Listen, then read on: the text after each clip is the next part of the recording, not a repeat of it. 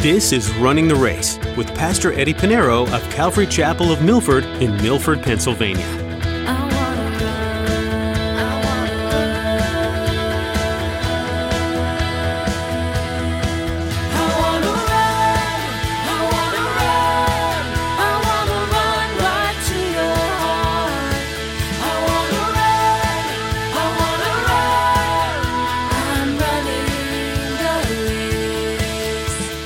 Did love fulfill the law, or did Christ fulfill the law?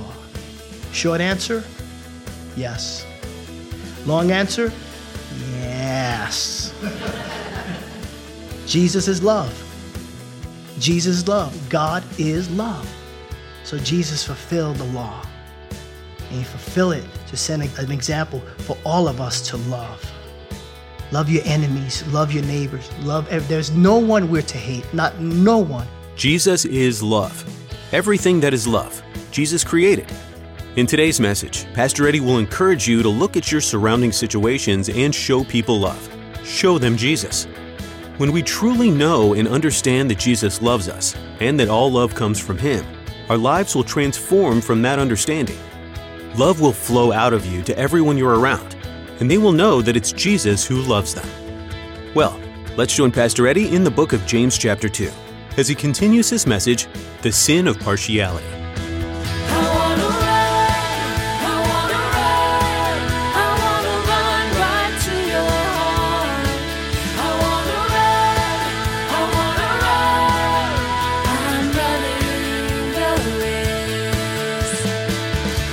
In chapter 2, verse 8 of Revelation, he says, to the angel of the church of Smyrna write, these things says the first and the last who was dead and come to life.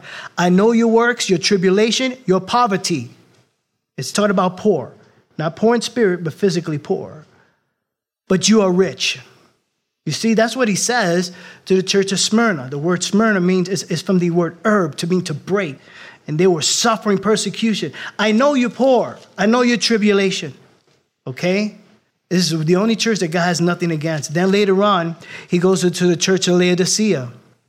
And to the church of Laodicea, he says, I know your work, is in verse 14 of chapter 3. I know your works, that you are neither cold nor hot. I wish you were cold or hot, so that because you are lukewarm and neither cold or hot, I will vomit you out of my mouth.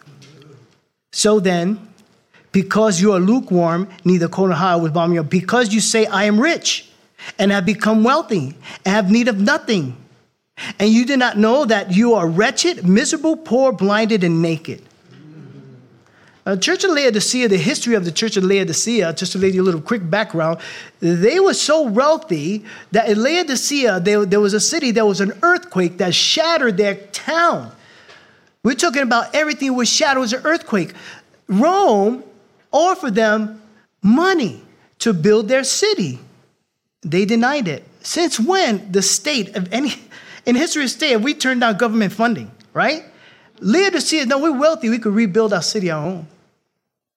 You see, for the ones that was physically wealthy, you see, God's economy, okay? Those are the poor, okay, is different from those who are rich. The world, and this shouldn't be our concept. That's to come money. This is the root of all evil. It's not money, it's the love of money. That is the love of money, wanting to be successful, wanting to hit the lotto, wanting all these things. That is the root of all evil. Because God's economy, if you are not financially wealthy, you're going to depend on Him. If you're wealthy, you're poor. Okay? And so that's the idea here. So we see that there is a difference between the rich and poor. Now, again, verse 5, listen to me, my beloved brethren. Has God not chosen the poor of this world to be rich in faith and heirs of the kingdom which He promised to those who love Him? We know the answer, yes. Now look at the contrast in verse 6, the contrast. But you, those who show partiality, have dishonored the poor man. Here God is using an opportunity for the poor in the fact that they're not financially well to bring them to Christ, but now you're judging them, and God is doing the work on the poor. I don't know about you. I don't ever want to get in the way of God. And now he's going to give a rhetorical question at the end of verse 6. He said, do not the rich oppress you and drag you into the courts? Yes, they do. Yes, they do. They'll have 5 lawyers to take you to court for $5. That's what they'll do. Here's the next rhetorical question. Verse 7. Do they, the rich, not blaspheme the noble name by which you're called? The answer is yes. And that is because, not all, but because they're often intoxicated with their power to manipulate, to get more. That is my money. I'm entitled to it. They want to make sure every dot is dotted, every number, every cent is collected, and it's in their bank.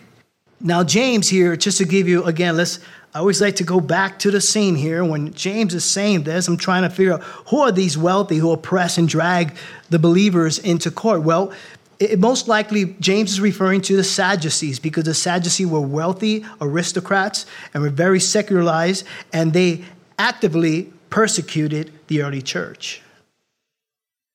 But we have that today. Be that as it may, they will oppress you and blaspheme the name, that noble name, and he's referring to Jesus Christ. Now, that's in verses 1 through 7. Partiality is a sin against God. Now let's look at verses 8 through 11. Partiality is a sin against the law. Verse 8. If you really fulfill the royal law, according to the scripture, you shall love your neighbor as yourself. You do well. The royal law is the law of love. It's the law of love. It's been the law from the Old Testament, the Old Covenant, and in the New. In Leviticus, the Lord spoke to the children of Israel. The Lord said in Leviticus chapter 19, verse 18, you shall not take vengeance, nor bear any grudge against the children of your people, but you shall love your neighbor as yourself. I am the Lord God. And so it's not only in the Old Testament. So James is speaking about this royal law. The reason why he's calling it a royal law is because the king of all laws is the king of all law. All the commandments that we find in the scripture, what is the number one commandment that stands up in front? The love is love. And he calls it the royal law because he's talking about it is the king of all laws that comes from the king of love, our Lord and Savior, Jesus Christ. 1 John chapter 4, verse 16, it says, and we have known and believed the love that God has for us. God is love, and he who abides in love abides in God, and God in him. Jesus gave the greatest commandments. The Pharisees and the scribes, they wanted to challenge Jesus. They said, well, we figured Jesus never been to rabbinical school. There are over 630 commandments. Let's see if we could trap him. So they go to Jesus and they ask Jesus, what is the greatest law of them all? And Jesus rightly answered in Matthew chapter 22, verses 37 and 40. Jesus says, you shall love the Lord your God with all your heart, with all your soul, and all your mind. This is the first and greatest commandment. And the second is like it in that it's a great command. You shall love your neighbor as yourself. And this is what he's going to now put all the laws together. On these 2 commandments hang all the law and the prophets. Why did Jesus hang? Because he's the one that's going to fulfill the law. He did not come to condemn the law. He came to fulfill it. And what is Jesus saying here? You know, we have a tendency to look at, well, I don't want to offend my brother. I don't want to break that commandment. You know, the first 4 commandments are vertical to God. The next 6 are horizontal towards man. And we start thinking, if we're just thinking about the 10 commandments, let's put aside the other 603. Well, how do I not sin against God? Love. But what if I love God? You won't use his name in vain. You would spend time with him in Sabbath. You would not have any other gods before him because you love him. It's easy. You focus on love. It's easy not to break any of the commandments. If I love my neighbor, I don't have to worry about checking off all 6 every day. All I got to do is love him. If I love him, I wouldn't want to kill him, obviously. If I love him, I wouldn't want to lie to him. And here it is. If keeping this in our study today, if I love him, I would not show partiality. Love. Romans chapter 13, verse 10. Paul writes this, love is the fulfillment of the law. Love is the fulfillment of the law. Galatians chapter 5, verse 14. For all the law is fulfilled in one word. Even in this, you shall love your neighbor as yourself. And you love yourself. How I know you love yourself? You all took a shower or bathed, whatever, right? You take care of yourself, right? You shower, you clothe yourself, you eat, you feed yourself when you're hungry, you take care of yourself. You love yourself. I'm not saying you worship yourself, you put a mirror, But I'm just saying you love yourself because you care for yourself. And in the same manner, you love others. So if we love, we won't show partiality. And so we have this law of love. Now here's the question. Did love fulfill the law? Or did Christ fulfill the law? Did love fulfill the law, or did Christ fulfill the law? Short answer, yes. Long answer, yes. Jesus is love. Jesus is love. God is love. So Jesus fulfilled the law. And he fulfilled it to send an example for all of us to love. Love your enemies. Love your neighbors. There's no one we're to hate. No one. Even your worst enemy. Even those that hurt you, abuse you. There isn't a person we're to hate. We're to love all. Jesus set that example. When he was on the cross, he said, Father, forgive them, for they know not what they do. Instead of eyes of hate on the cross, there was eyes of love.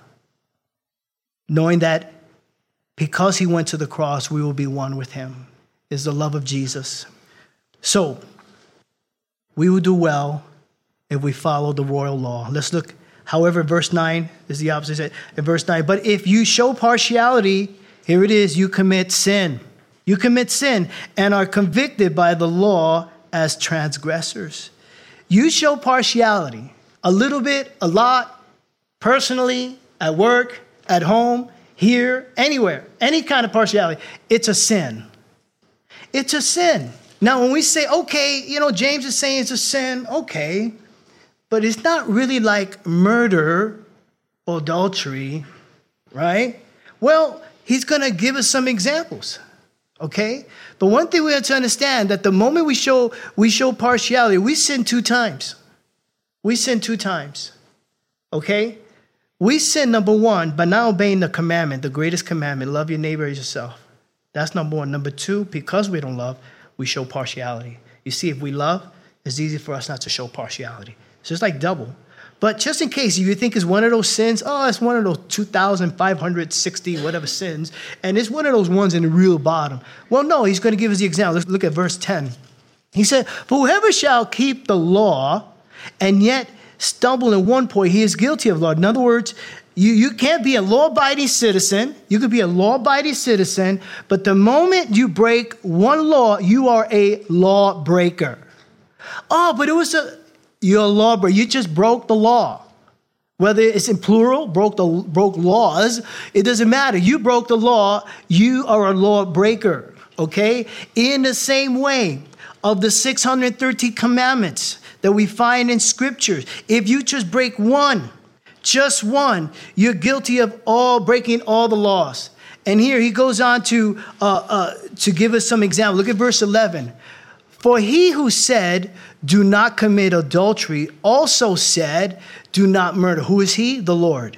So the Lord said, do not commit adultery. And he also said, do not murder. Now, if you do not commit adultery, but you do murder, you have become a transgressor of the law. You already broke the law.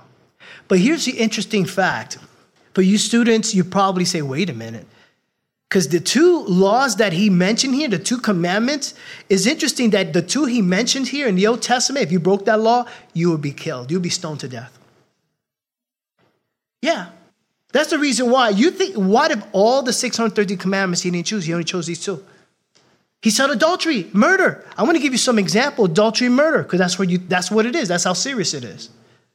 And what's the penalty in the Old Testament? That's the Old Covenant. That's the death penalty. That's how serious partiality is. So listen, this is the reason why James, inspired by the Holy Spirit, writes this. Okay, it shouldn't be in the church. It shouldn't be in the heart of a believer in Jesus Christ. We shouldn't show partiality to anyone. I can't tell you how partial, when people show partiality, especially in the church ministry, how it destroys the church. I've been a part of a church where they only look at those who are prestigious people who are wealthy, people who are well-loved, people who are liked, handsome, dressed well, had a lot of money, drove nice cars. They became deacons. They became deacons. And what did they do for the church? Absolutely nothing. Because the one that should have been ordained or in leadership was the one that probably rode to church in a bike and dressed like he just came out of the woods, but filled with the Holy Spirit. You remember Jesse, that Samuel had ordained the next king, David, right?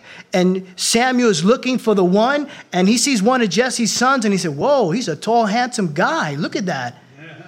You know, his eyes are gleaming. It's like, wow, he came straight from heaven. The Lord said, wait, Samuel, I don't look at man the way you look at man.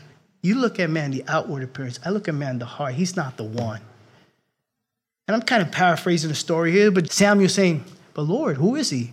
You see that smelly boy that smelled like sheep? The last one, the youngest one that was washing the feet of all his brothers, the youngest one. Yeah, that little guy there. The one that smelled like sheep.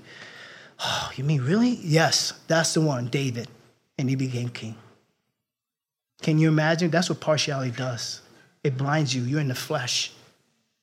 And that's what we don't look. We look for people in need. And we're all brothers and sisters in Christ. Nobody's better. Nobody's special. Not even Pastor Eddie. I'm not special. I am not special. We're all the same. Every single one of us. I just have a responsibility, and I'm going to be obedient to that and fulfill it as God called me to. But I am not above you. Never would I. You see me out here many times say, Pastor, why are you doing that? I like to clean toilets. I like to take out the garbage. I have no problem with that. There's nothing beneath me. There's nothing beneath me. Because no one is better. Anyway, we looked at verses 1 through 7. We looked at verses 8 through 11. Partiality is a sin against the law, verses 8 through 11. Now, verse 12 and 13, it's not partiality, but mercy. Let's look at verse 12. James writes, so speak and so do as those who will be judged by the law of liberty. In other words, whatever you say, whatever you do, remember that you will be judged by the law of liberty. The law of Moses was the law of bondage, but the law of liberty is freedom. You see, when we live by the law of love, the law of liberty, we have freedom. We have freedom. We're not in bondage.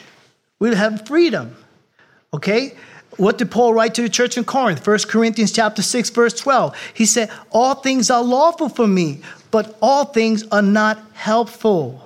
All things are lawful for me, but I will not be brought under the power of any. You see, we are free. And there's things that we can do, but, it's lawful, it's okay, but is it helpful? Is it helpful? In other words, our freedom in Christ is not to sin, but our freedom in Christ is from sin.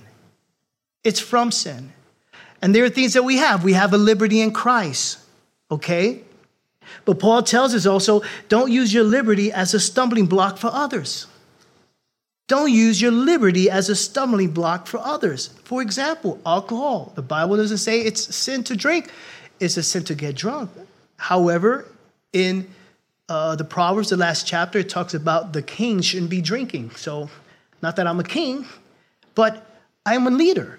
But the reason why I don't do it, because I don't want it to be a stumbling block for others. I don't drink because I can do without it. I can do without it.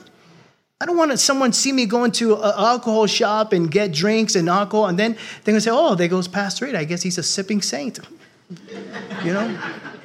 And if he could sip, I could juggle. He could take a glass. I'll take 20 glasses. No matter what you do, somebody's going to do more. Now, I'm going to tell you this. I have no regrets about it. No regrets. I don't need therapy. I don't need counseling. What's the matter, Pastor Eddie? Well, the life of a pastor is difficult. I want to drink, but I just can't. No, I'm okay with it. Okay? As long as cheeseburgers is not a sin, I'm fine. I am fine. Okay? So you see, I don't want to cause someone else to stumble, and I'm okay with that. I'm okay with that. In the same way, we need to be careful.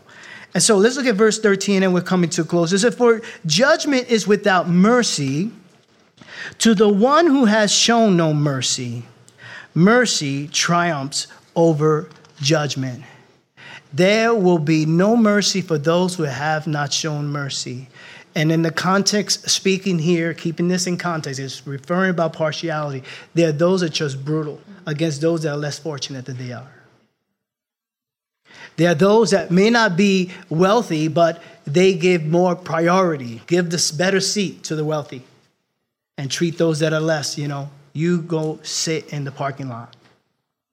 But if you have mercy, God will be merciful when he judges you. And you're talking about the bema seat. We're not talking about a great white throne judgment, those who have rejected Christ. We're talking about those who will be judged by good and bad, what we've done as believers in Christ. We use that term, we use that terminology, don't judge a book by its cover, and how easy it is that we could apply that for a book, but not to people. We haven't even looked at the context, We haven't even read chapter 1, but let we judge. We shouldn't be judging anyone. We don't know the whole story. We shouldn't judge anyone. And so I'd like to leave you with this. Paul the Apostle gave a charge to his protege, Timothy, when he wrote his pastoral epistle, 1 Timothy. This is what he wrote, and I'll leave you with this. 1 Timothy chapter 5, verse 21. I charge you, and this is how serious it is, I charge you before God and the Lord Jesus Christ and the elect angels that you observe these things without prejudice, doing nothing with partiality. And that is for all of us. It's a sin, and we must not show partiality, because God shows no partiality, neither should we. Amen? Amen? Again, I told you the book of James is hard, but it's good. It's healthy. Let us pray. Let us pray for the week, and let us pray for the children. Let's pray for the week, and let us pray. Lord, we thank you so much for your word. We thank you. Your word never returns back to you void. Lord, it brings conviction. That's healthy.